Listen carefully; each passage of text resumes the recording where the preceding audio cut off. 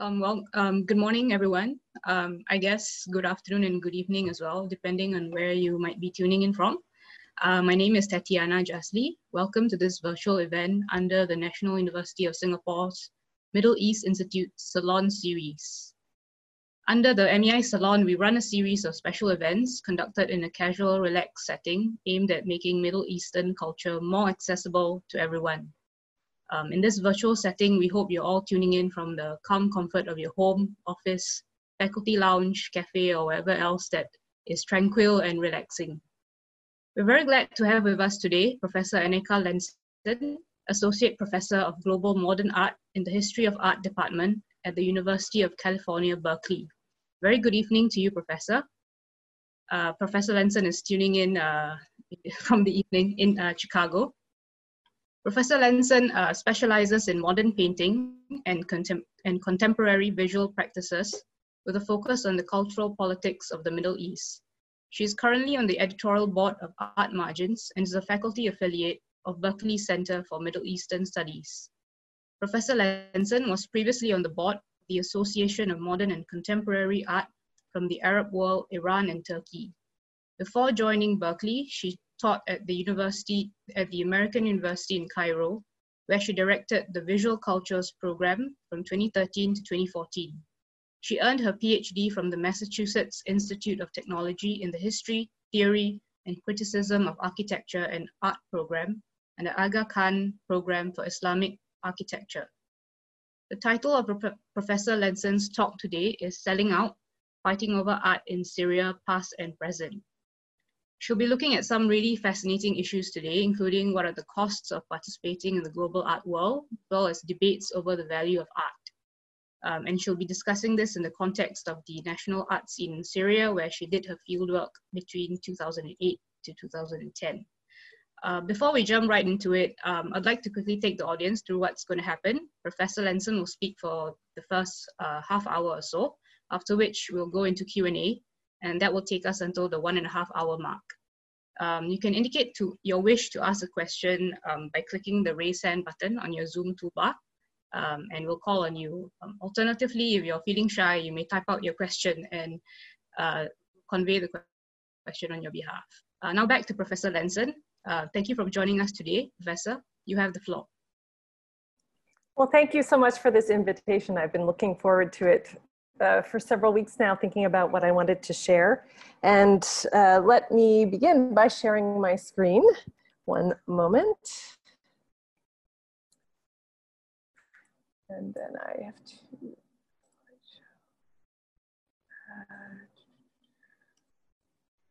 is everybody seeing my title slide now? Okay, great. Thank you so much.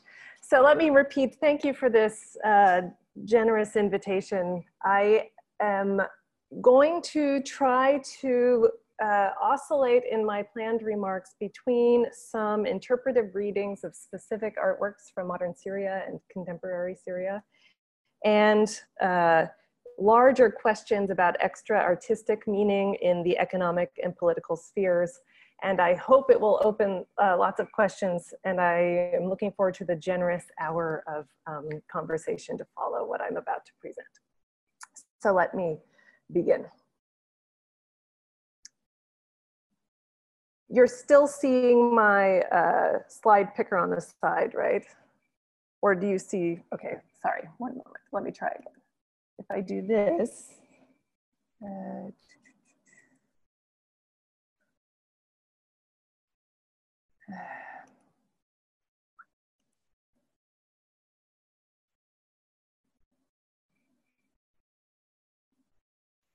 my issue is if I do that, I can't see my text, which I also need to see. If I do this, can everybody see the detail enough on the primary slide in the center? Okay, then I'll just simply do it this way. You can see my preview, but it should still work to let us talk about what I'd like to present. Apologies for that. So around 2006, art journalists began to report on a hot auction market for modern art by Arab artists. This period exactly corresponds with my own graduate studies at MIT and the multi-year process of honing my research questions about modern art in Syria. As a result, the 15-year trajectory of my research and writing has been inflected by very dramatic changes in the market value of the artworks that make up the corpus of my study. As a quick example here on the slide, on the left, I show you a clipping from a 2007 article about auction sales records set at Christie's Dubai, where a painting by the Syrian artist Fateh al-Mudarris sold for $403,000. By 2010, a new museum of modern Arab art had opened in Qatar, and we were able to discover that they had purchased this painting and that it was part of its permanent collection. I wrote about that painting in a preview article for Art Forum, and you can see it on the right. It's the vertical canvas showing an image of the Last Supper. And as I noted in my 2011 article, the original owner of this painting had been an American diplomat who was stationed in Damascus in the 1960s, where he befriended the area artists and purchased a lot of paintings, none of them topping more than 1,000 Syrian lira, which is like $5 now. So this kind of inflation of prices inaugurated my entrance into the field as an art historian. Rising market demand in turn prompted increased object mobility and indeed liquidity. Families inside and outside the region faced new temptations to sell. Citizens in economic distress due to sanctions or war also began to resort to liberating artworks from poorly guarded state collections, and shadowy entrepreneurs started to forge items in order to meet market demand. And yet almost none of the increased value of modern Arab painting has benefited Syrian artists. This is the dilemma I would like for us to try to consider today in this workshop. And my plan is to talk you through a short history of art institutions and art values in Syria, and then conclude with this collective Q&A about the costs of participation in the global art world. The famous auction house Christie's opened a Dubai branch in April 2005. The following year, it held its first sale of modern and contemporary art, and it emphasized the wide Islamic region, including not only the Arab world, but also Iran, India, and Pakistan. And not even exclusively so, it brought works by artists like Andy Warhol also to Dubai. The sale was an unexpected success. It cleared more than $8 million US, and it set 53 records for individual artists. The auction house's own press release emphasized the breadth of buyers that had come to Dubai to bid, 53% from the Middle East, 23% from Europe, 11% from the Americas, 11% from Asia, and 2% from elsewhere. And prices continued to rise for the next couple of years. The top of the auction market for modern Arab and Iranian art was in 2008. It's helpful to consider the auction house's characterization of the origins of the modern works that it began to sell. Christie's pre-sale press release in 2006 alluded to, quote, the political and social climate of Iraq and Syria as producing some of the most memorable images in all of Arab contemporary art, end quote.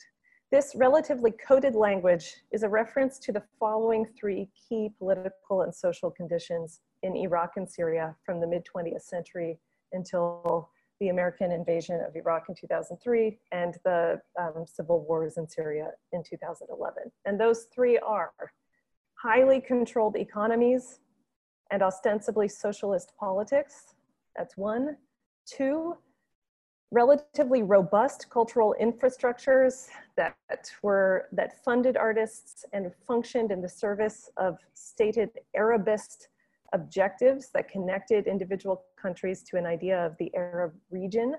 And three, concomitant experiences of repression, underground political activity, and imprisonment that made creative acts like art all the more vital and important to intellectuals in the country. These three combined to make for distinctive and resonant art worlds that these auction houses drew from in the 2000s.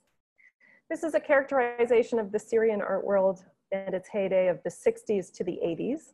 And it makes for very helpful branding to buyers in the wider Arab region because it gestures to these pan-Arab triumphalist idioms of those decades that were held in common by many Arab countries, not just the ones in question, right? So Egyptian collectors could see a part of their history even in the Syrian experience. Collectors in the Gulf could also think back to that time of pan-Arab triumphalist idioms.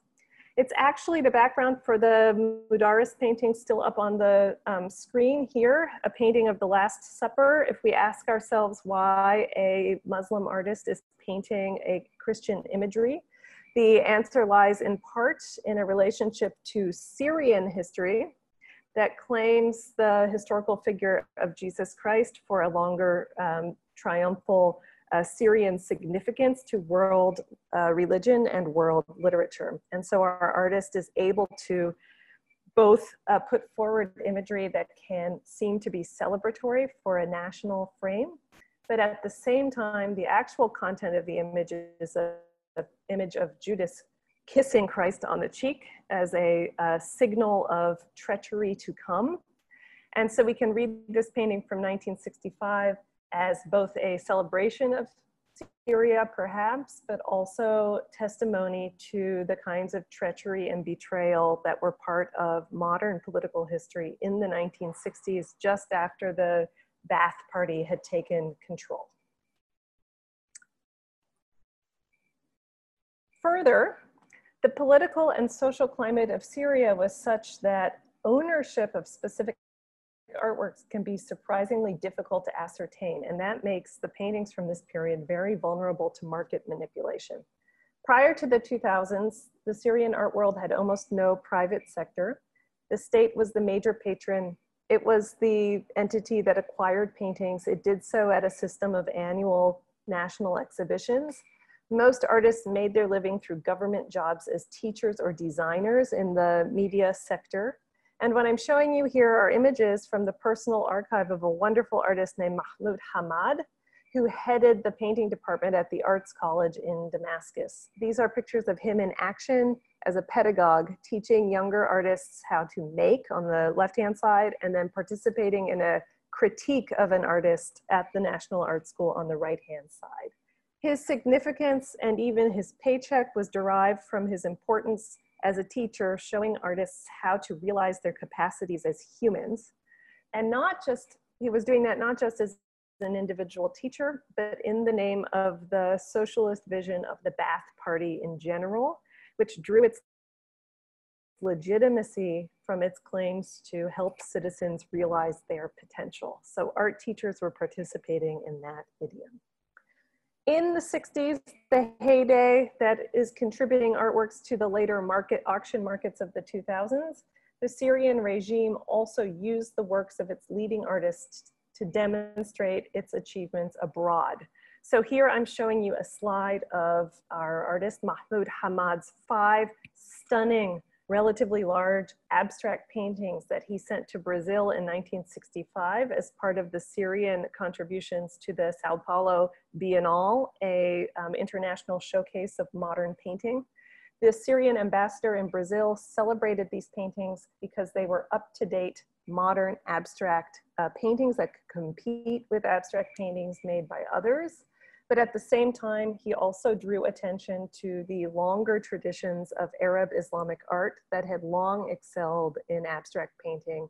And the argument that the Syrians put forward was that they'd achieved these innovations in design long before European artists ever turned to the task of abstraction.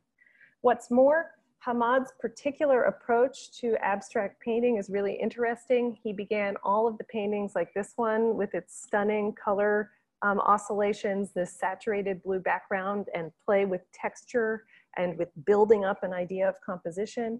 He actually bases this painting on an Arabic phrase that he would write out first by hand, and that phrase is kalam el-muluk, muluk el-kalam, which is sort of saying having to do with the words of kings and their particular authority. But Hamad works those phrases so that they become absolutely illegible. He knows what's in there, He alerted the journalists in Syria what's in there, but no casual reader can actually discern the underlying Arabic text of these paintings. For Hamad, this was again a play with that expectation that Syrian artists were going to have Syrian content in their work. He starts from it, and yet we can also read this as a strange play with what officials expected from artists. He uses Syrian content, but he does not make it available to anybody else. And the painting becomes like a picture of a secret code or a hidden transcript, where the artist both follows the rules and inserts an element of doubt in it. Now, over time, the structure of government support and control only grew. From the 1970s onward, with the corrective movement in Syria, launched in 1970, all the way until 2000, one single man, Hafez al-Asad, was the president of Syria for decades. Under him, a governmentally recognized artist union was formed, and every single person that studied art had to belong to it when they finished their degree. This made artists really easy to track and control. And what I'm showing you in this picture is a really interesting way in which that artist union tried to help artists. In the 70s, there were import controls that made it really difficult for artists to get the good quality oil paint that came from Europe that they were used to using in order to produce their paintings on behalf of the state. And so the union negotiated with the Syrian government to get special okay to bring imported paints over the border and distribute them to union members. So they brought in Dutch paints through Beirut and then summoned all the members of the union for their ration of good quality oil paints. Now, the flip side of this provisioning is that the state could claim the labor of members of the union whenever it wanted. So people that were in the union might receive a call and be forced to complete government commissions to do public monuments or murals, and there was no way to actually refuse that commission. Now, the reason I'm introducing all of these structures is to say that the economic valuation of art in this period was never the idea of an individuated, sellable art object. This never took firm hold in Syria. Instead, creative output was evaluated as a piece of larger social systems. Now, as time went on, by the 1990s, the end of Hafez al-Assad's regime that became more controlling with every year, some of the working methods of professional artists in Syria resemble exaggerated realist paradigms that we associate with fully controlled economies, authoritarian governments, and optimistic propaganda machines. So I'm showing you a photo I took myself from inside a war memorial that was constructed in the 1990s with large panorama paintings that were completed by Syrian artists in collaboration with North Korean artists that were dispatched to live in Syria and to teach Syrian artists how to make these larger than life, vivid, faux optimistic images with Hafez al-Assad at the center waving and all of the different types of Syrians surrounding him from the countryside into the city in this tableau. And you'll notice that the mural is actually staged so that you imagine yourself in the shared space when you stand on that carpet, and the carpet is actually extended into the painting. So it becomes a total environment of this kind of image of the country. Imagine then the shock of the entrance of market-oriented gallery representation in the 2000s. Throughout the 1990s, there were some privately run galleries in Syria, but they were mostly passion-driven enterprises by friends of artists with very low price points that sold works to one another. The galleries also sometimes link themselves to home decoration. But in 2006, precisely at the moment when the auction market for Arab and Islamic art began to coalesce, the regime, really interestingly, the still controlling regime of Bashar al-Assad granted permission to a single businessman named Khalid Samawi to establish a private gallery. And that gallery declared its only mission to be that of maximizing profits. This is the Ayam Gallery. And as I said, it opened in Damascus in 2006, and it very rapidly expanded, opening branches in Beirut, Dubai, and Cairo. During the period of time that I was in Syria, this gallery was an audacious presence that courted controversies in its claims to be market-driven in a time when there was no market whatsoever. And I'm going to focus on those years and the questions that they raise, but I'd be remiss not to say that come 2011, with the popular Syrian uprising and deadly crackdown on civilians by the military regime of Bashar al-Assad, this gallery became a rescue organization, and it moved all of its artists that it represented out of the country and found ways to support them as refugees outside of Syria. Over their startup period, 2006 to 2010, the politics of their presence was openly debated by artists. Their business model was very unusual. They established two tiers of artists that they were going to represent. They had masters and they had shabab, or young artists. The former were those who had become famous in the 60s, the 70s, and the 80s. Those decades I was pointing to as a high point of artistic achievement, when the state had actually supported artists and their development. And as such, these artists, older artists, were admired for their political conviction and their faith in the artistic craft. For the younger artists, IAM ran a reality show style talent search where the young artists competed for representation. They chose 10 artists, they promoted them, they asked to be the exclusive representatives of those artists, and they gave those artists quotas for production. So these artists had a total number of works they had to make every year, and they were told what size work to make. In exchange, the gallery actually paid salaries to artists. The artists were able to buy expensive imported cars, a complete luxury that very few Syrians enjoyed. And debates broke out about what was appropriate for artists to actually make. What kinds of luxury items should they even aspire to attain?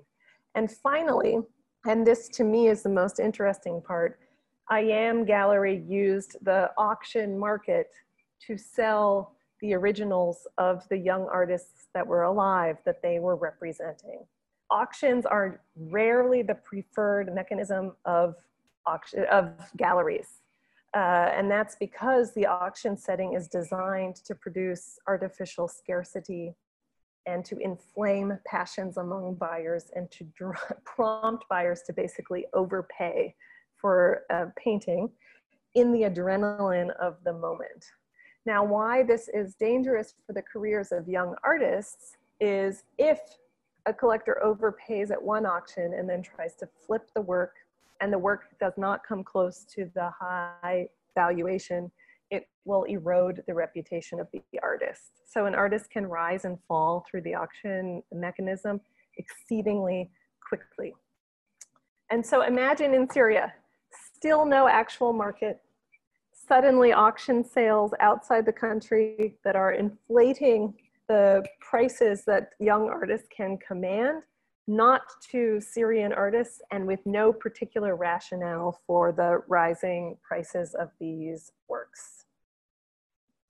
So when I went to Syria in 2010 to live there for a year to do my field work, this was the moment of the sort of greatest controversy and acrimony in the scene.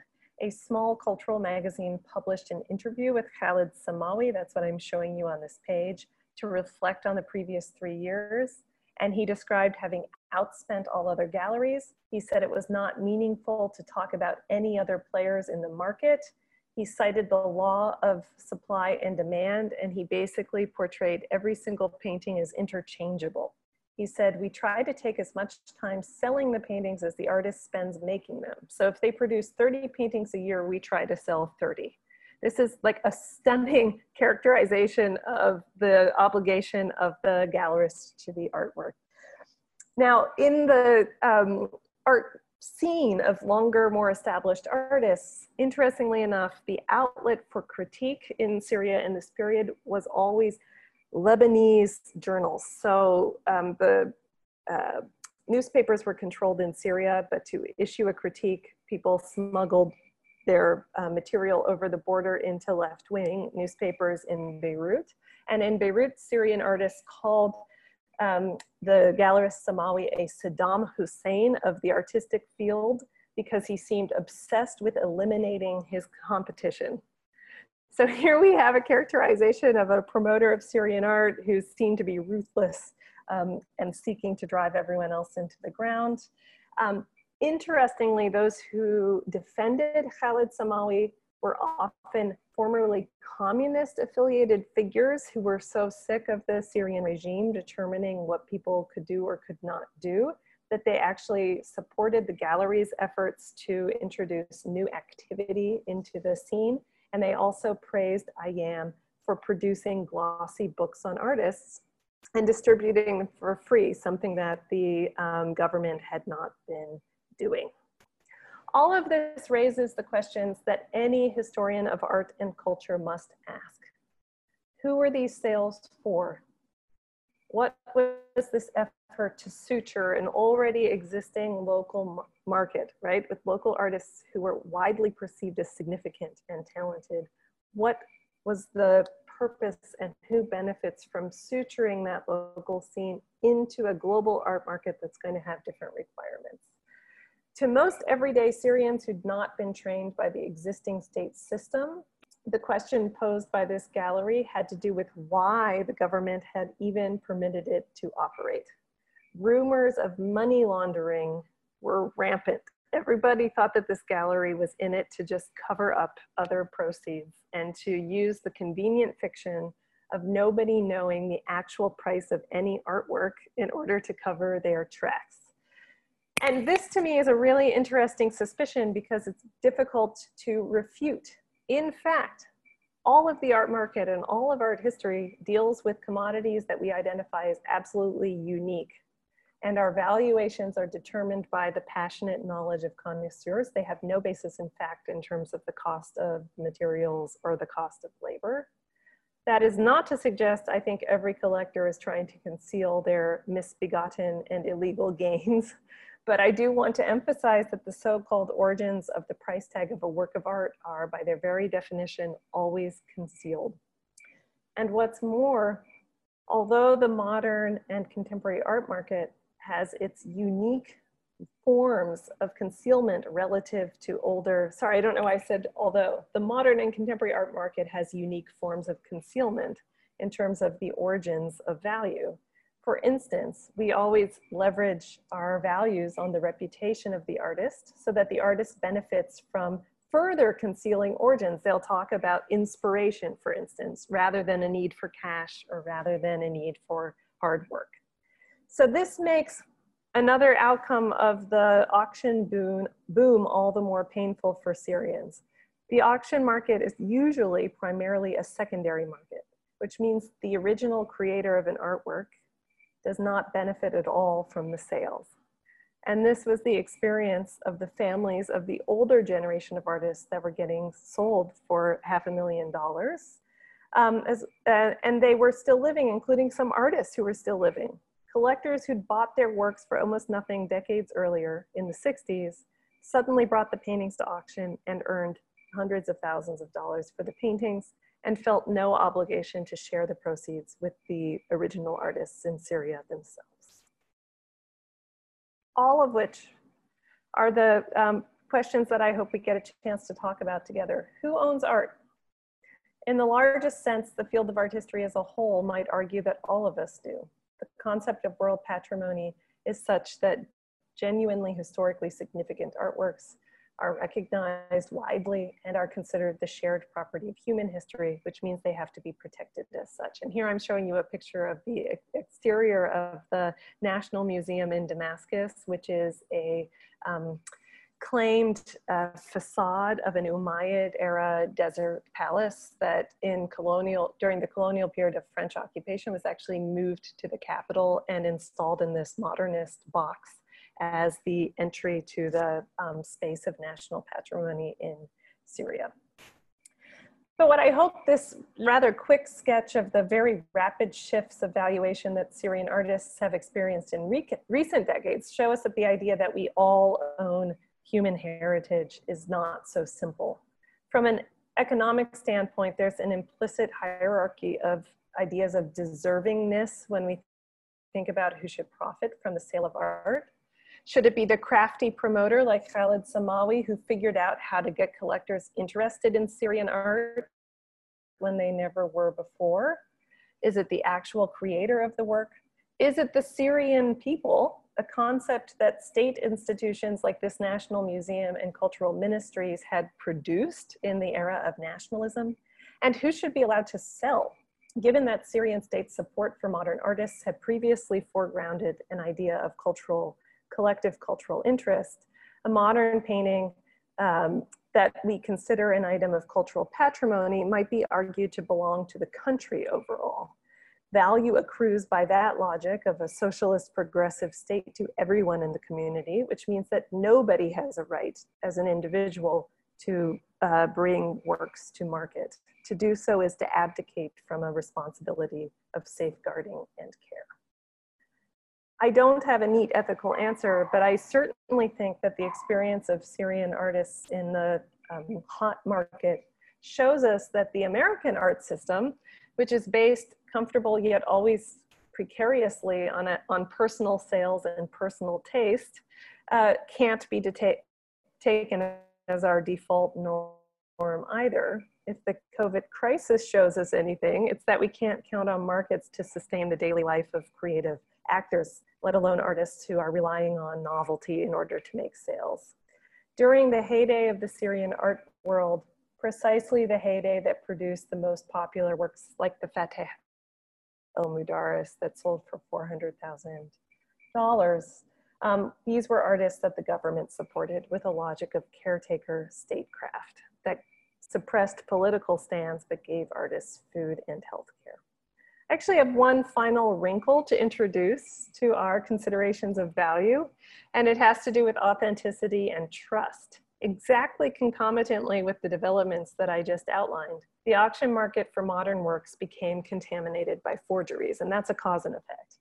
The artists for whom there were no living next of kin were the ones who were especially susceptible. So the Syrian artist Lu'ay Kayali, who had always painted in a figurative style and gave us images of portraits and folk types and workers in Syria for the whole of his life until he died in 1978, had no recognized estate and no heirs.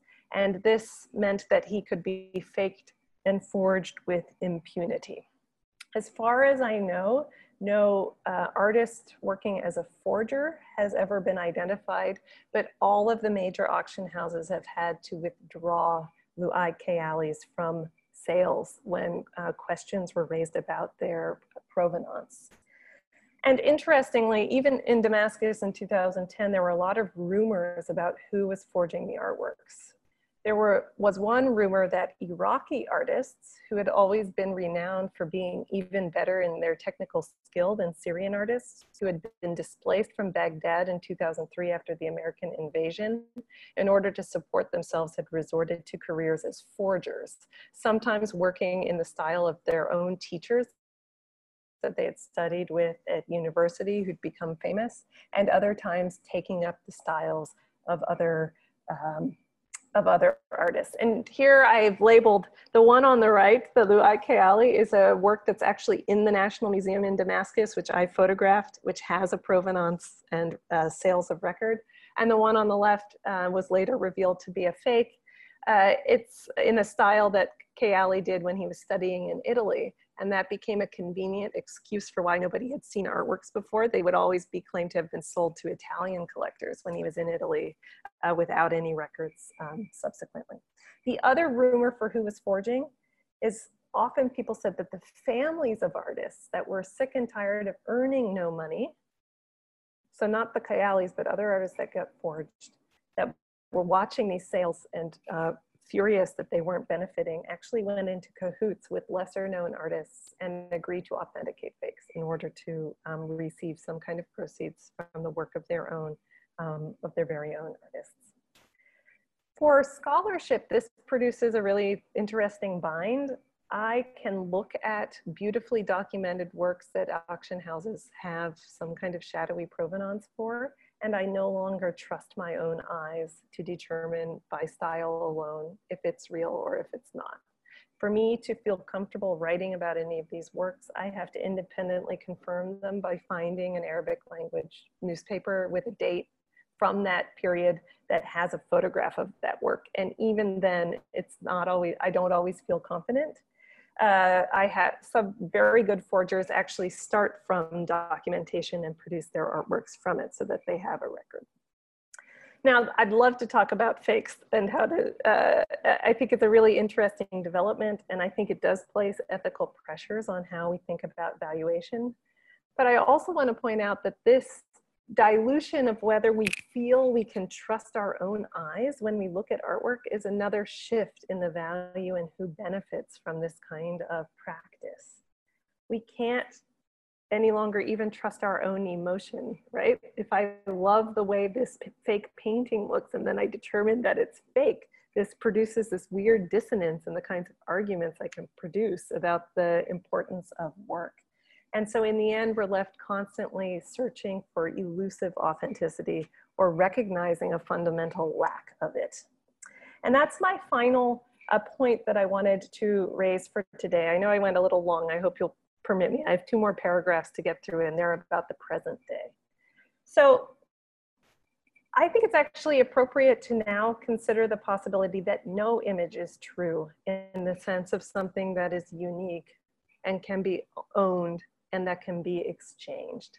And in making that claim, I'm following on the insights of a even more recent generation of Syrian artists who are interested in making work not as paintings, but as ephemeral, less official works that can't be tracked or controlled by the Syrian regime.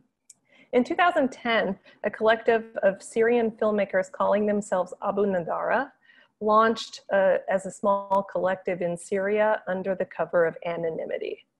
They distributed their films through a website, which is interesting. Websites aren't actually anonymous, but they did not wait to get permission from the regime in order to publish the films that they wanted to make. So they were taking a small risk and they were planning to just shut down if they faced any pressures. In their earliest phase of production in 2010, and I'm showing you the website that they made in 2010 to distribute their films. They made super short films of like 1 to 5 minutes. And they were all images of everyday life without a clear beginning, end, or without moralistic or clear cultural content. One of them showed an architect at a dance aerobics class, just moving his body. Other ones showed times of rest inside national monuments like the Umayyad Mosque. There's a picture of the maintenance that went into vacuuming it at night when calls to prayer were over, and the like. In making this decision to focus on everyday content, they were trying to make Syrian images that were not heroic and did not fit regime narratives. But interestingly, they were also trying to make documentary films that did not fit European donors' expectations. A lot of the opportunities to make documentary film in Syria relied upon NGO funding from external European producers who privileged stereotypical themes like Middle Eastern women, the veil, and child poverty. Now, with the 2011 uprisings, Abounaddara shifted their tactics in terms of what they were documenting toward the everyday life inside a revolution. They continued in their quest, however, to resist expectations of what a Syrian revolution looked like. For these filmmakers, there was no singular Syrian subject who could be reduced to a caricature. And they actually found themselves extremely successful on the international art world scene. They were included in a lot of biennials and won a number of prizes. In doing, and the films that they made and that they distributed involved collecting unsparing footage from the field. They did short films with filmmakers on all sides of the conflict. They even accepted films from members of ISIS. Their point was not to make agitprop. They wanted to insist on human complexity rather than the all too easy dehumanizing categories of enemy and hero.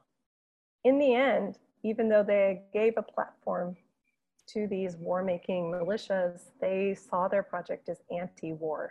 They wanted to showcase the humanity of Syrians so that it was harder to kill Syrians. It was harder to dehumanize Syrians.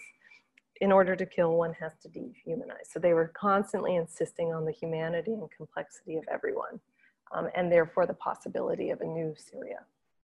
Since 2015 or so, Abounaddara has taken another turn in their sense of their mission as artists in an art world that remains overall premised on exchangeable ideas of value. And that's what I want to end on.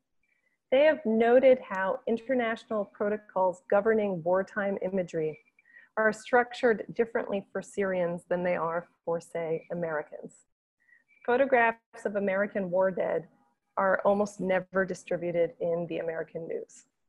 The rationale cited is one of respect. Out of respect for the dead, we will not show the dehumanized forms of bloodied and disfigured soldiers. And yet, in the years 2012, 2013, 2014, grotesque and undignified images of Syrian victims of war were commonplace in the news media. In 2016, Abounaddara issued a manifesto-like text that called on image makers around the world to resist the inequality of these conventions. They wrote, "To prevent the poor Syrians from dying in complete silence, it is thought reasonable that their maltreated, dignity-robbed bodies are put on display," end quote.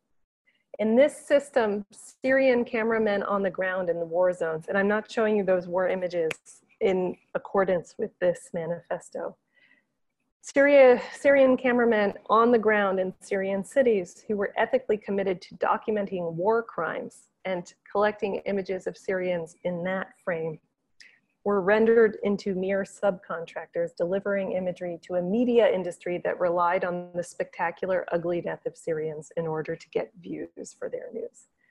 The result is, as Abounaddara put it, is that Syrians continue to die, and they contribute their images of themselves to a media that dehumanizes them and generates profit. They are stripped of dignity and a sense of a right to self-determination. The only response, Abounaddara says, is to rethink the values of images in our art world and in our media world. In effect, they proposed yet another idea of image rights. They were not arguing for Syrians to have rights to property per se or to be able to sell their own artwork. They were instead arguing for a right of reciprocity. The rights of the 21st century would be the rights to one's own image amid a sea of sold and exchanged images. Everyone involved in circulating imagery was called upon to respect the right to human dignity, to be represented in images as a person worthy of respect, and thus a right to self-determination that does not have to do with the nation state of Syria, but instead to the fundamental humanity and recognition of one another as people. To Abounaddara, Syrian artists and Syrian citizens had for too long been sold to the world's highest bidders, and the task before us now is to recognize that and change these conditions accordingly. So with that call to all new ideas of artistic property, I end my formal prepared presentation. Thank you. Thank you, Professor Lenssen. That was fascinating. I really enjoyed that. Ladies and gentlemen, this is our cue to move to question and answer. As conveyed earlier, if you'd like to ask a question, please click the raise hand button or rather on your Zoom toolbar and we'll call on you.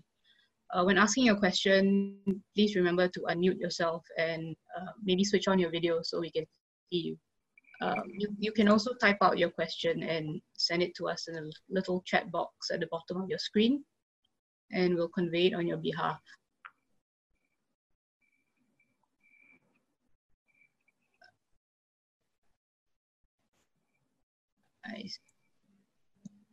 Asif, Asif is a senior research fellow. Asif, go ahead. Thank you. And thank you for this presentation. Art or art form or the domain that you have specialized are really difficult for people to understand. But it was a very good exposure to this very different world, and thank you so much for that. My question to you are two. One, of course, is related to the money behind, this fascinating world.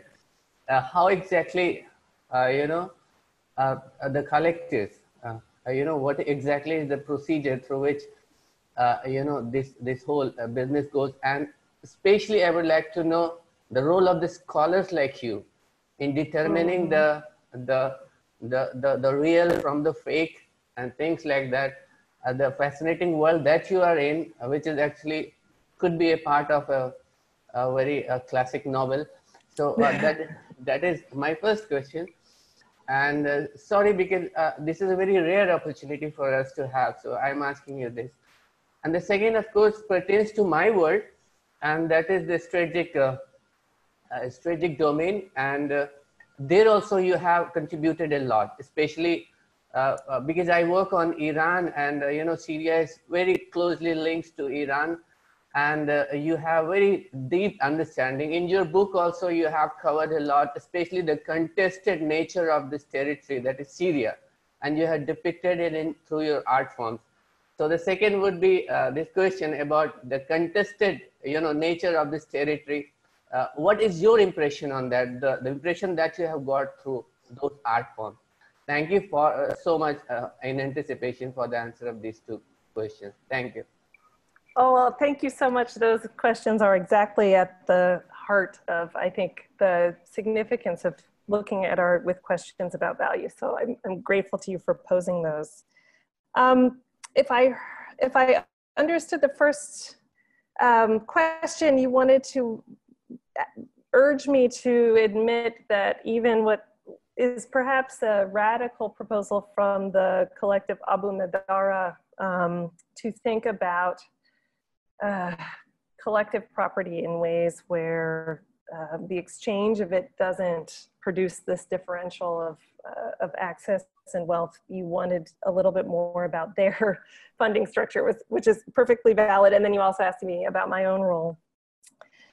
Abounaddara gets by as artists that now operate in yet another kind of art world. The art world I was primarily presenting is the art world of fixed objects that can be collected as investments and sold subsequently. But there's a concomitant art world that practicing artists of a certain generation also participate in, which is an art world premised a lot on experiences and site-specific responses, that where artists are paid to be residents at long or short term in a sort of guest tourists with special sight and insight and criticality that they've honed in their studies as artists. And Abounaddara primarily funds their life and their activism through those kinds of gigs. So they were a resident collective where they have a spokesperson who's named and serves as the conduit to other participants in the group who maintain their anonymity. And they receive grants for art activist kinds of programs. So they get by, scraping by with project-based support for the ethical value of their work. And this is a model that contemporary art museums and universities follow a lot. So they're not actually purchasing work, but they're making work possible by supporting the persons that produce it. And that's yet another interesting development in the contemporary art world. On top of just the things, we now have people that are generating values of different kinds. My own role in this all is exceedingly fraught, and I'm very glad you asked it. And I'll start with a small anecdote, which is just to say, when I was getting trained as a graduate student, the best advice I was ever given by a mentor was to never buy work myself. That the second, even if I just loved it, right? Even if it just moved me, that the second I made a purchase, that I would be viewed utterly differently by the artists that I was researching, by their families, that I would be a sort of participant in the market in ways that would make it very difficult to subsequently attempt the customary step back into some kind of claim to objectivity and an ability to make claims about what works are most significant and what works are insignificant. That said, and I would never do it because it was great advice. The second I write about artists in Syria, given that the historiography and the literature out there is very scant in English, if I publish an article about an artist, the value of that artist's work on auction immediately goes up. And that's a very peculiar feeling because I am not writing about necessarily the artists that I think are the best. That's not my task. I'm trying to ask historical questions, not just sort of questions of aesthetic significance. And that's something that gets then muddied. Why I have a chapter in my book about an artist that was a favored artist of the Ba'ath Party and its ideologues. I think he's a really interesting artist, but in terms of the weight of a sort of official artist by a regime that became a very murderous regime, that's a difficult decision I had to think a lot about before I featured that artist. And I don't think there's an easy way to avoid those kinds of implicit judgments that I end up passing with my selections of artists. And I try to answer it just by always making clear what my stakes are. In this talk, I also want to make sure that we're not thinking of Syria as some sort of aberration, that the values of art in the US are wildly subjective and peculiar and, you know, cover up all kinds of bad behavior as well. And that actually thinking a socialist control, the experience of artists in a very controlled setting against the experience of artists in an uncontrolled setting is exceedingly useful for us to grasp what is contingent and what is not. Your point about the contested space of Syria, and I'll try to make my answers a little shorter maybe, is another great one.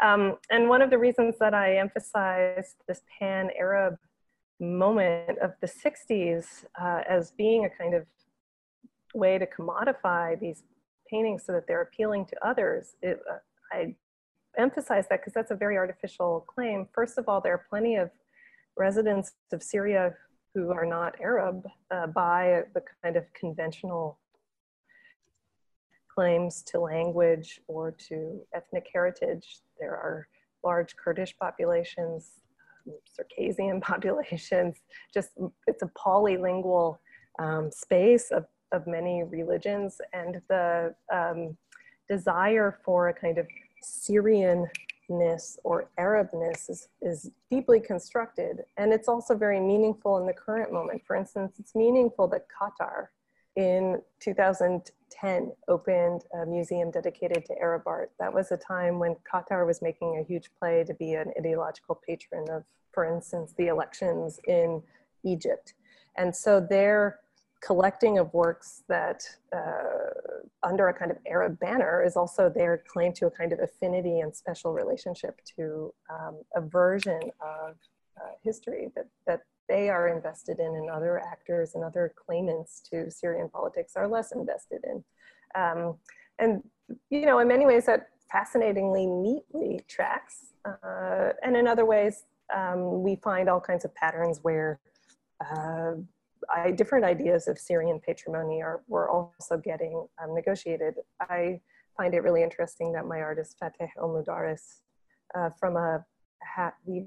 his mother was Kurdish, his father is Sunni landowner in Aleppo, Muslim, that he so frequently used Christian thematics in his painting, but thought of them as a kind of heritage that all Syrians sort of inherited in this space of multiple civilizational developments that everyone, regardless of their religion, had to think about as part of what Syrians claimed as their own and their historical imaginations. I hope that answered some of it. These are great questions. We can circle back to them if others have similar ones. Okay, thank you, Professor. I have a question from Yan Long. Yan Long, go ahead. Yeah, can you hear me? Okay. Yeah, hi, Prof. Lenssen. So I have two questions and they are quite related actually. So the first one is really, I think in your presentation, which was really, really interesting for me, you talked a lot about this idea of like an Arab art circuit and how this circuit, consisting of many people value art in a certain way. So my question is how pan-Arab is this circuit? In the sense that, do you get different basis of valuation when you go to a place like Egypt as opposed to Syria and some other countries? And the second question is also linked to this, which is what are the most significant differences in the way a piece of art is valued in the Arab world as opposed to other worlds? And I'm asking this because, for example, I think you talked a bit about how the manual effort or labor of the artist is not as appreciated as a basis of valuation in the Arab art circuit. But if you go to another circuit, it might be some more value might be placed on that. So I was wondering, with your experience as an art historian, do you see this basis of valuation being very much differentiated by culture and history? Thank you. Thank you. Those are great questions. How pan-Arab is the art circuit is a good one. And I think it has really differed. Anecdotally, when Ayan, the gallery that I was focusing on, because they were so fascinatingly cartoonish and saying we're trying to make money, they expanded to Cairo in, I think, 2013, if I'm remembering properly, maybe earlier actually. Yes, earlier, 2010, it was before the uprisings. And they made almost no sales and closed almost immediately, and they were selling Syrian works. So that's, of course, merely anecdotal. In my experience, the market for Arab art under the pan-Arab rubric was one that these auction houses really pushed and seemed most resonant as a reason for collector to be interested, for collectors that were either expats who did not live in the region and had a certain affinity then to an idea of a pan-Arab community as a kind of community outside the bounds of a country of origin, a pressure block, all of the sense of what coming together as Arabs might accomplish in the world. They collected works under this rubric.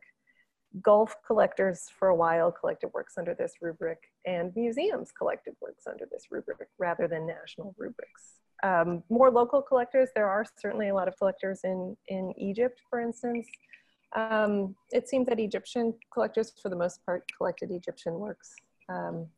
Syrian art, because of the proximity to Lebanon, Syrian artists had gallery representation in the 90s with sort of forward-thinking gallerists like Saleh Barakat in Beirut, who had a vision of a kind of regional art world, which that idea of regionality is also a dream of overcoming the colonial boundaries that have been imposed on the region in the 1920s. So the sense that Syria and Lebanon had previously been connected, and that of course family structures remained connected. A lot of Syrians have family in Lebanon and vice versa. That can be a very effective framework for making the case to collectors and appreciators of art to sort of broaden their horizons and what they might purchase. In the 70s, the idea of a pan-Arab art world was heavily promoted by Iraq, for instance, which had become newly wealthy from oil revenues after the embargo, the sort of act after 73 and 74 to reclaim those profits. And in the 70s, Iraq sponsored lots of pan-Arab events that also promoted that idea of the art scene. The most significant difference in terms of how artists are valued is another great question, and I'll just couch it by saying I'm always hesitant to make some grand claim. But one thing I find interesting as a historian, constantly searching for documentation of these works so that I can piece together a narrative about what people cared about, which paintings were important and the like, is that there was a ton of art criticism published in the 60s in Syria. Every cultural journal that the state published had coverage of the arts, but almost none of that coverage actually ever published illustrations of art. So imagine an art discourse with flowery descriptions of paintings, and those descriptions often emphasized how the artist had realized themselves and their capacities through the act of making. And it would describe decisions about style or color schemes, but it never showed the works. So a reader had no access to the actual appearance of these works. They only had access to the verbiage that these government-sponsored critics were generating in order, it seems to me, and this is common in a lot of socialist settings, in order to teach people how sort of scripts for responding in an affirmative way to the efforts of the artists among them. So there was just a kind of investment in artists as something that every advanced society should have, and also in artists as an effort for education. Uplift of the regular citizenry who might be taught to respond positively and with a kind of emotional self-affirmation to paintings. Now that's not some absolute difference in the US. There's a ton of literature on art education and how important it is to framing the aesthetic experiences of children. But I would say it is far more prevalent, and this valuing of art in terms of a person and their personality and their capabilities took precedence over what in the US art history we talk about formalist appreciations, where we pin everything to appearances. Very little is pinned to the appearance of a specific, discrete, unique art object. Most of the discourse is around acts of making, processes, and progressive education. Okay, thank you, Professor. I have a question from Alex Arduino. He's a Principal Research Fellow at MEI. Thank you for the informative presentation. Modern art and antiquities are also an efficient conduit for money laundering and terrorist financing. You briefly mentioned a probable case of money laundering in Syria. Can you give us more details? I actually refrained from offering it. It's an excellent question. And I had, in a longer version of this, planned to emphasize what I think Alex is pointing out, which is that throughout the Syrian civil war, for instance, but even prior to that, post-2003, and also even prior to that, there has been a steady stream of antiquities that have been smuggled out of Syria, Iraq, the entire region, despite there being laws meant to protect patrimony. And in a way, I was even gesturing toward thinking of modern artworks as a kind of patrimony that we might not want to just endlessly put into auction. And Alex, I think, was also had in mind that these items, London is a hub for antiquities, and we know that items are coming out of both the like ISIS-controlled areas as well as regime-controlled areas. So both sides of this terrible conflict are raising cash by selling these antiquities and purchasing more weapons to kill civilians with. It's a hideous circuit, and it peculiarly, it's very difficult to police. It requires the self-policing of collectors, and collectors are keen to get deals and constantly overlook their ethical obligation to not purchase these works that lack provenance or that are clearly looted. I did not mean to, and I am very conscious this is being recorded. I don't think that IAM was money laundering, but at the same time, when I heard those rumors from friends in Syria in 2007, it was very difficult to refute their sense that the gallery was a cover for generating outsized cash that had no basis in the actual value of what it was trading. So like easy ways to money launder would be to inflate receipts, right? So you claim you agree with, on auction, you agree with somebody who's bidding in advance, the dealer and the bidder, that the bidder is going to bid some enormous amount of money. They're going to win, and then they're actually going to pay a much smaller amount, but you'll generate an invoice for the larger amount. These kinds of like phony record keeping can be very valuable to somebody trying to hide cash flows. And again, I don't think like the regime asked IAM to do that. They wouldn't have to hide any cash flows anyway.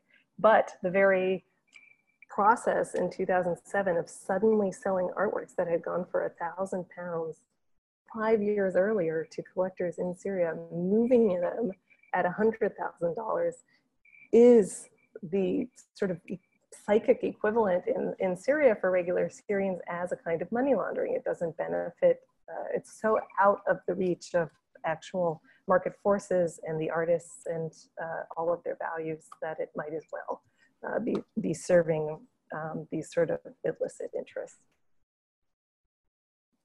Okay, thank you, Professor. I think we have another question. Eugene, you want to go ahead? Hi, Prof. Thanks for the presentation. It was really interesting. I just have one question. So I think you mentioned, being unable to trust a lot of the artwork that was some of the work that were being put out, and even families of artists sort of working with younger artists to forge works for money. So I think just throughout your presentation, I noticed that Syrian art very much, at least modern Syrian art, is very much characterized by the ways that it was resisting a lot of the forces that were thrust upon it. So, for example, like, it resists like market forces through forgeries, resisting the state through meaningless short films that subvert government agendas and stereotypes, even resisting the media by, sort of telling other people, around the globe not to put Syrian bodies on display and all that. So I was wondering whether this kind of resistance was a sort of a kind of Syrian agency in art, because there have been so many, market forces have been thrust upon them. They've been forced to conform to state agenda, even, during the Ba'athist era, and even now, I think during the Assad regime. And also, having this image of war being thrust upon them. So maybe, I don't know, would you say that Syrian art and modern Syrian art is characterized by resisting all these forces that have previously sort of deprived Syrian agency from the artists, from the creators even? Yeah, thank you for that very meaningful question. And you've certainly put your finger on how I want to read a lot of this history. My book, the research I was doing that I was recounting to you, that comes out of that research is looking at artists in the 60s.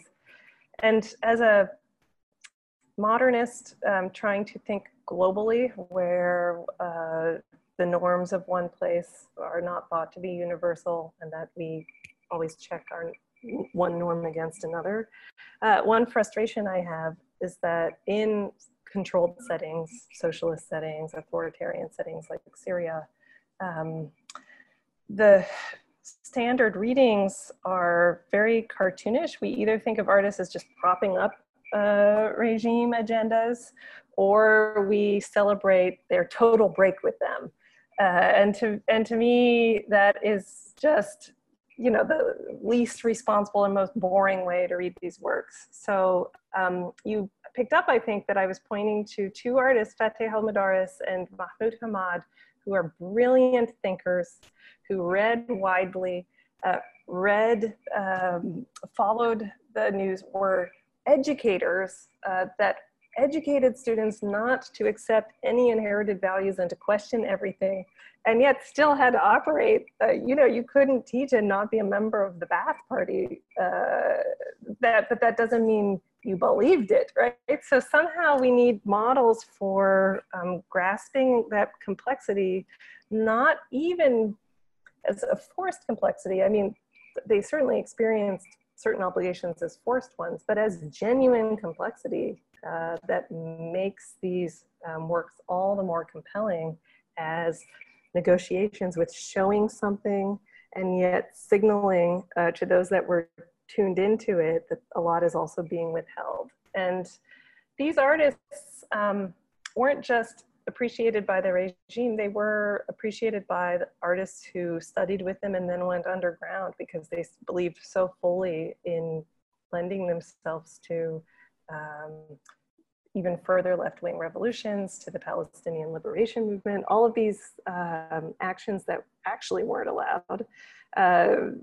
Artists had sort of first imbibed these lessons of questioning and being critical, and they carry those forward. So I do see resistance and survival as a dynamic, and it's a dynamic that you are absolutely right. Abounaddara, in their call to assert a right to the image, they also have in mind. In some of their other writings, they talk about histories of making in Syria that were more popular than the ones the regime allowed, of artisans that were making crafts, that thought about how communities should self-organize rather than accept what's imposed. And so, yes, this is a history that has a lot of possibility that couldn't be outwardly expressed, but could be perceived by its participants. And to the best of my ability as an outsider, I try to presume that that complexity is in play and to do justice to it when I present this history. And it is complexity that the auction houses do not, I mean, you wouldn't expect them to, but they do not introduce in their descriptions of these works. So in that sense, it's kind of fun to scout out what has been collected and documented and to realize that they're still, that they are perpetuating a kind of official frame, but that there really is still so much more available that other Syrian artists continue to activate and to recognize in their practice. Okay, I have a question from Josiah Regine. Apologies if I mangled your name. You talked about the role of Ayam Gallery. Is there, or were there any other gallery that played a significant role in the Syrian art ecosystem? Yes, great question. The quick history of galleries in Syria is that actually in 1960, there was a private gallery that was launched before the Ba'ath regime that had a really interesting profile where they were a kind of social hub. And then they went into collaboration, even with the Ba'ath regime, to continue to perform artistic promotional functions. In the 70s and 80s, there weren't very many. In the 90s, there was a really important gallery run by Mona Atassi in Damascus, who was just a brilliant woman and friends with all of the writers as well as the artists. And she ran the gallery as an intellectual hub, hosted a lot of events, publication projects, and small archival projects. And even in the period that I was going to Syria a lot in the 2000s, there were other private galleries that, like I am, really invested in the artists they were representing as with an eye to sales, but unlike I am, didn't try to monopolize the artists and demolish the competition. So there was a wonderful gallery called Rafia Gallery that after the uprising, the owner of that gallery took an extremely strong stance against the regime and had to leave Syria and hasn't been operating as a gallerist since, but it remains an interesting and important advocate of Syrian arts. One thing though that I should point out is that from 1963 onward, it was not legal to mount an exhibition without pre-approval from the Ministry of Culture. So when I was in Syria in the 2000s, there had been this sort of loosening and opening. IAM could do a lot of things and they kind of had pre-approval, but they still registered their exhibitions.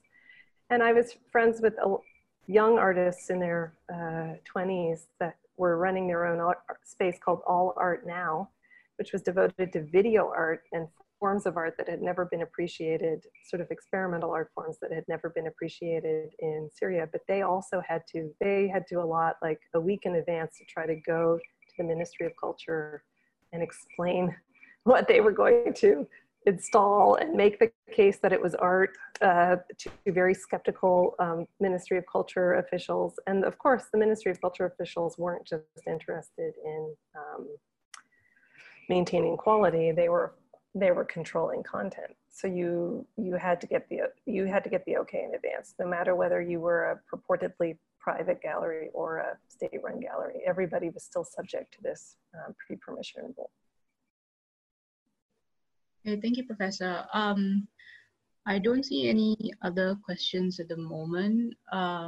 Maybe I could jump in. I wanted to get your take on how we can rethink the costs of art on ethical rather than economic grounds. I mean, like the other kinds of value, like economic, artistic, aesthetic, either indirectly or directly related to money, and and can already be said to form a criteria in determining like how valuable, how important a commodity like art is.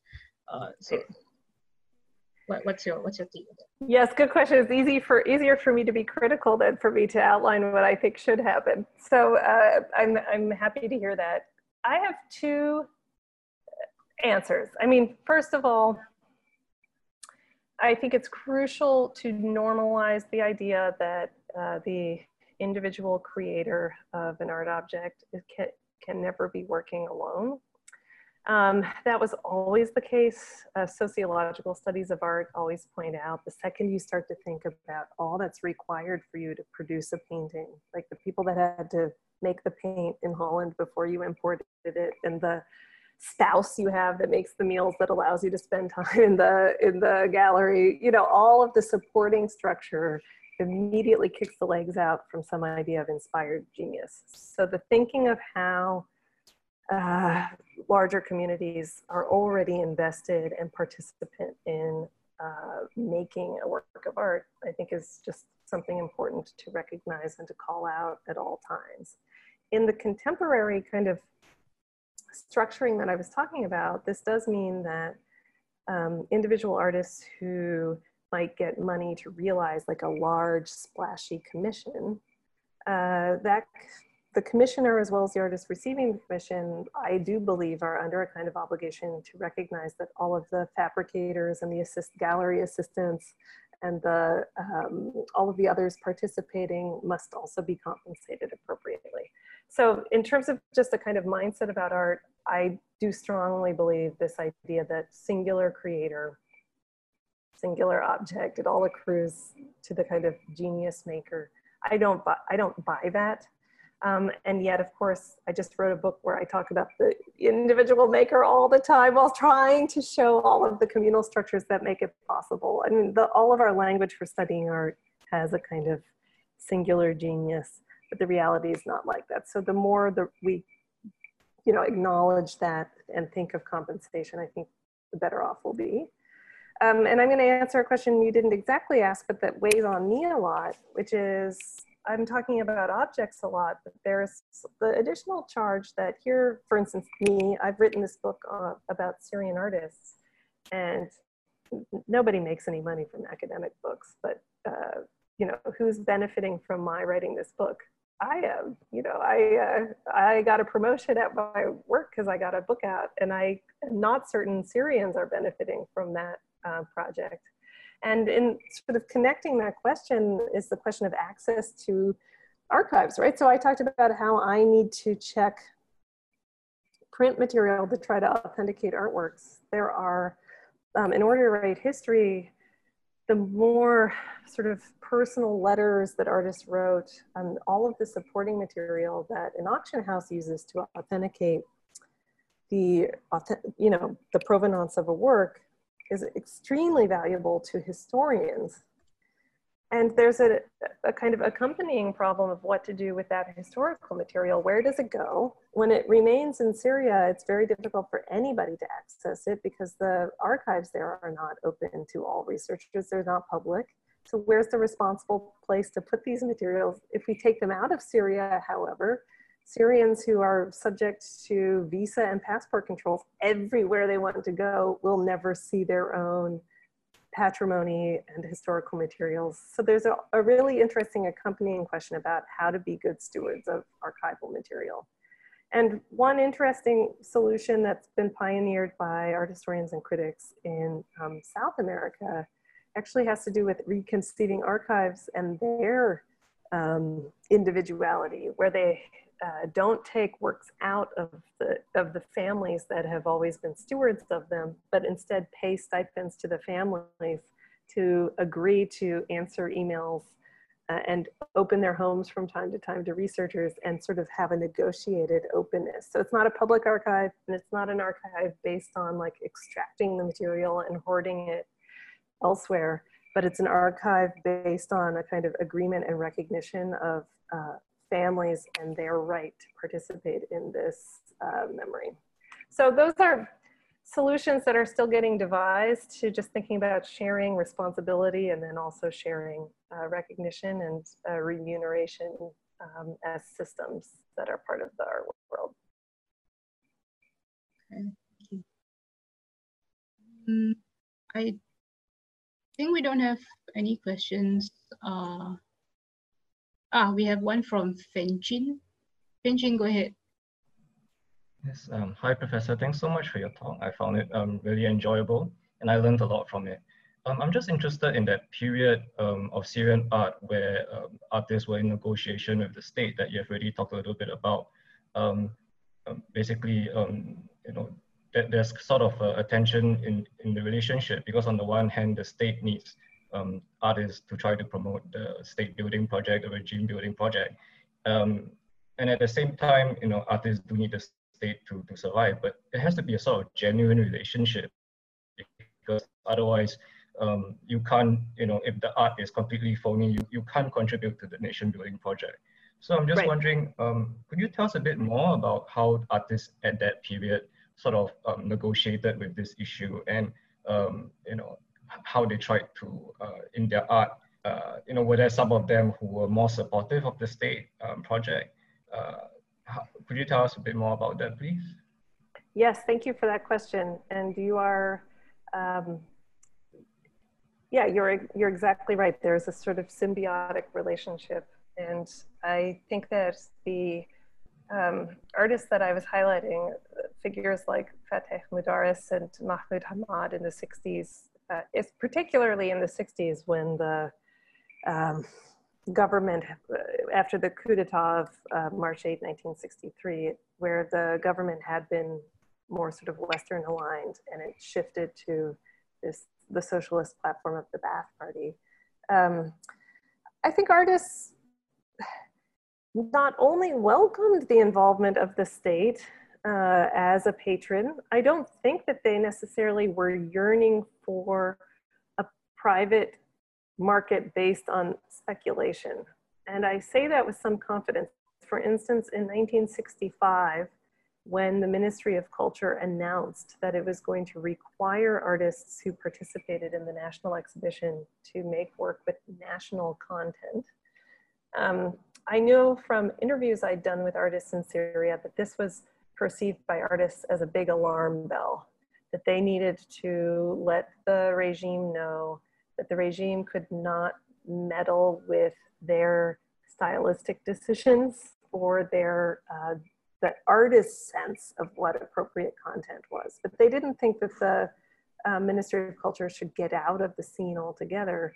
And the Ba'ath Party in their controlled newspapers actually published transcripts of the debates that went on at the opening of that exhibition, where they report on artists saying, what the hell do you mean by national content? And then when the Minister of Culture gave a pretty literal answer, he said, pictures of heroes, you know, elevating the Arab past. I mean, the most cliche definition of Arab, of national content. In the printed transcript, the artist said, you're a fool, national content is much more powerful and significant than how you're characterizing it. Trust us to make art that is meaningful. You cannot script it, it'll just make for bad art. And this was an interesting negotiation in the 1960s. And we have to take even that with a grain of salt, given that there wasn't space to outright completely disagree. And yet there was, in sort of letters that artists wrote to one another, a sense that it was important to actually develop the capacities of the Arab region, and that the Arab region had suffered miserably from colonial occupation. And the best way to overcome colonial occupation was to band together to sort of develop industrial capacities, develop military capacities, and to be stronger in order to realize the capacities of the region. And I think almost every artist of the heroic 60s genuinely believed that. They did not want to be aligned fully with a Soviet or a sort of capitalist or Western line. They wanted to be self-determining, and they saw support from the government for their work as part of that, and they believed in contributing to that cause. So they were very suspicious of their bureaucrats, but they took a lot of meaning also in their work as educators and in the kind of sacred space of actual artistic practice where artists spoke with one another about what was meaningful and what they could actually contribute.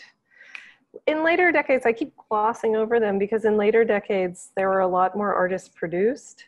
And the first generation still held all the teaching positions in the art school. And so the next generation of artists took many more applied positions. They worked in television, they worked as designers, and they didn't have the kind of privileged significance of sort of setting the tone for national arts. And they got really impatient with the older generation, and they were the ones that often abandoned art for direct political action with consequences for their, the trajectory of their lives. Many left and the like. Thank you, Professor. We don't have any questions at the moment. I think maybe we'll do one last question. Since I don't see any questions, I'll take the prerogative and maybe ask the last question. What can I get? Could you tell us a bit more about the art education infrastructure in Syria itself? Because I mean, like, if amidst concerns that the sort of the insertion into the global arts world is perhaps sort of eroding this notion of indigenous grassroots art scene developing. What would be? I mean, it seems to me that perhaps investing in arts education would be a sensible way to get around this. Right. And and it seems to me that the gallery that you mentioned, he actually created a platform that supported local artists in the production of their work. Right. Yeah. So, could you tell us a bit more about the arts educational infrastructure that's in Syria? Yes, thank you for that question. And yes, I Am Gallery did create another structure for young artists to get visibility and engagement in what they were trying to do and respond to it. And that was outside the art school. And that was seen as valuable even by figures like Yusuf Abdelki, who was a left-wing activist who was driven out of Syria for several decades, lived in Paris and came back in the 2010s and got representation at I Am Gallery as well for a while before he stepped down. The art education scene is quite interesting. It's a government-sponsored system of higher education, probably not familiar to Americans where our system's utterly different, but familiar to much of the world, where students that finish high school and are of college age take entrance exams and are tracked into arts programs. And have to earn certain scores to get into them. And there are state-run excellent universities with serious provenance and commitment to education in Aleppo, in Damascus, in Homs, in many other places. So I was focusing on Damascus, the capital, because it gets the most attention, but there are art schools with serious engaged artists elsewhere. One thing that's quite interesting to me is that even after the popular uprising, the revolutionary uprising that was brutally put down and ushered in a period of very confusing civil war, Damascus remained fairly intact. University studies went on, and the regime funded arts initiatives that they had promised before the uprising. So there was the unveiling and opening of a new art center that was named the Visual Arts Center, that was framed as a lab for more experimental practices. So in order to kind of continue to perform the state's investment in its own citizenry, there was a commitment to continuing to develop the art scene and to develop it on the terms of the global art world, which was less interested in painting and more interested in moving image work, installation, and the like. This was open to big fanfare. It had lots of like screens, you know, in a gallery space to give it a sense of being futuristic and not getting slowed down by the catastrophe of war.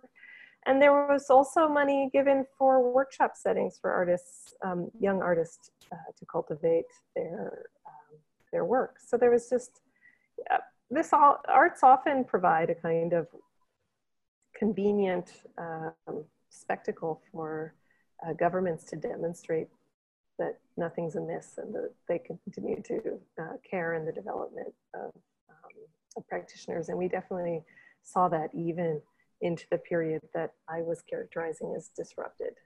There was still arts education. I'll just say one last thing very broadly. The art education is structured around a studio setting. So there'll be a kind of head teacher and open studio space, and artists do crits. So this is a kind of common way to teach art, where assignments are given and artists have the students have a lot of free time to try to generate their projects, and they come back and they discursively together respond to the works and give feedback.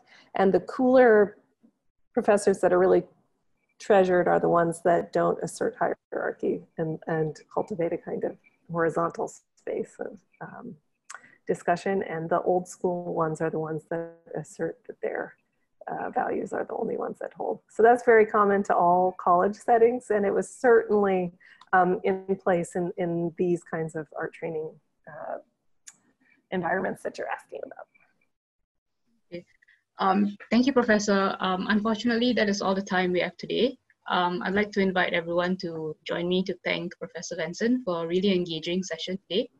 We're exceedingly grateful that you took the time out of your busy schedule, especially with the time difference, spend your Tuesday evening with us. To our audience, thank you very much for joining us for today's Salon series. We hope you come away enriched with the experience, and we look forward to having you again for the next Salon session. Do look out for updates on our website, and do remember to register so we can send you the Zoom details. Till next time, do take care. Thank you so much. I can't imagine a better Tuesday night. So thank you. Thank you, Professor. Okay, bye.